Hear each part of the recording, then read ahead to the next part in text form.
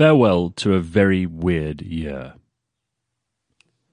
2020 will soon be behind us, and with the possible exceptions of Elon Musk and Jeff Bezos, nobody will be sad to see the back of it.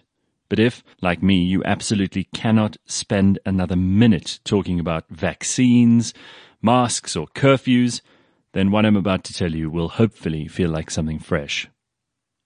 First of all, I need to make a disclaimer. I'm a very lucky guy, and I'm grateful for that. I have a family that love me, I have a nice house, and my business survived COVID. I work with great people, we enjoy the work that we do, and I'm in good physical health. This is obviously not the case for a great many people, and while I can only write from my point of view, I am fully cognizant that to somebody dealing with day-to-day survival, I might sound out of touch. Nevertheless, some of this may still be useful. Marcus Aurelius, the great philosopher king of ancient Rome, said this 1,800 years ago. An infected mind is far more dangerous a pestilence than any plague, and one only threatens your life, the other destroys your character. You can't control a virus. Anthony Fauci can't control a virus. You can't control the politics of your country. You can't make governments do the right thing, and you can't rely on the media or on science anymore because they've been so heavily politicized. So what can you do? Well, first of all, you can get yourself into better physical shape. Being healthy and having a strong immune system will make you much less likely to have to worry about COVID, even if you do get it. You also won't have to run around terrified of every person who has a frog in their throats.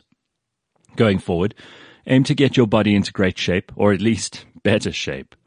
There's no one to blame now, and there's nowhere to hide. If you're fat and preventably unhealthy at the end of 2021, that's on you. Number 2, eliminate drama. Figure out who you'd like to see more of and who you'd like to be around less. It should be very clear by now. Since we have to operate in smaller bubbles for a while still, you may as well have people in that bubble who bring positivity, kindness, generosity, inspiration, and love. Kick out the people who talk about sickness and the individuals you would least want on your zombie apocalypse team. This is almost like a zombie apocalypse, so consider who brings skills, value, and optimism to your life. 3. Develop a routine to help you preserve and discover your purpose every day.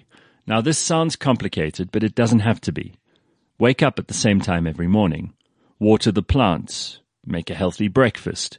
Go for a walk. Reply to every email and list the things that you need to get done every day. Nothing is guaranteed to make you feel worthless, like meandering through the day without purpose. And if you're bored, it's because you're boring, not because the world around you is dull. Find a hobby. Learn something new. Take an interest in the world around you, instead of wallowing in self-pity. You can also help other people if your life is so good that you don't have problems. In fact, getting your hands dirty and doing work for others is eminently more praiseworthy than trying to sound like a good person on social media. 4.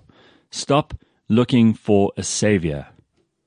Since trust in politicians, scientists, and the news is at an all-time low, take the view that they've always been rubbish and that at least they've been exposed now.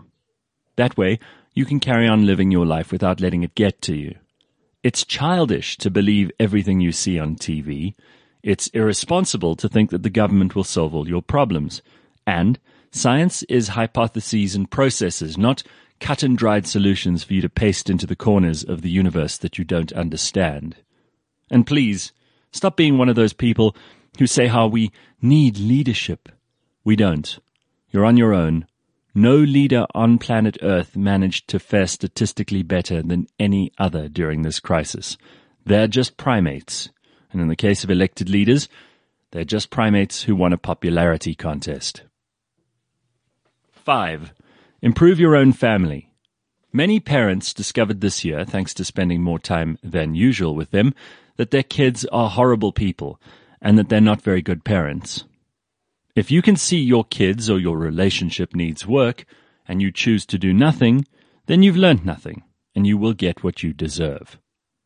Alternatively, you can start influencing your kids to become better adults, improve your relationship with your significant other, and tidy the world up a bit. There are so many broken adults running around, blaming everything and everyone else, that it might be nice to see some people taking responsibility. Number 6. Don't believe everything you read. This is important and will help you make sense of the chaos of the online and fake news swamp that we live in. Just because a few people on Twitter say something doesn't make it true. Just because Time magazine says Joe Biden and Kamala Harris are the person of the year doesn't make that true or acceptable use of the word person. And just because the New York Post says Donald Trump is the most admired man of 2020 doesn't make that true either. They're all just trying to get a reaction out of you. And it's up to you not to react. You wouldn't change your life if some drunk homeless person shouted obscenities at you outside the shops. So why listen to equally senseless people online? 7. Money is all made up. I'm fully aware of how many people have lost their jobs, have had to make massive sacrifices, and are looking at a financial future much worse than their past. But governments have demonstrated that it's all just hocus pocus anyway. Handing out stimulus checks, temporary employment relief, and finding money none of us knew that they had. If they can just throw money around because there's a crisis, maybe you and I can start asking valid questions about why we have to pay tax or interest. It's a good time to sit and crunch numbers. There are definitely things we don't need as much anymore. Expensive cars, work clothes, shopping malls, massive sports stadia, and music concerts. Clean up your balance sheet. Number 8. New Year's Eve is stupid. There won't be any big New Year's Eve parties.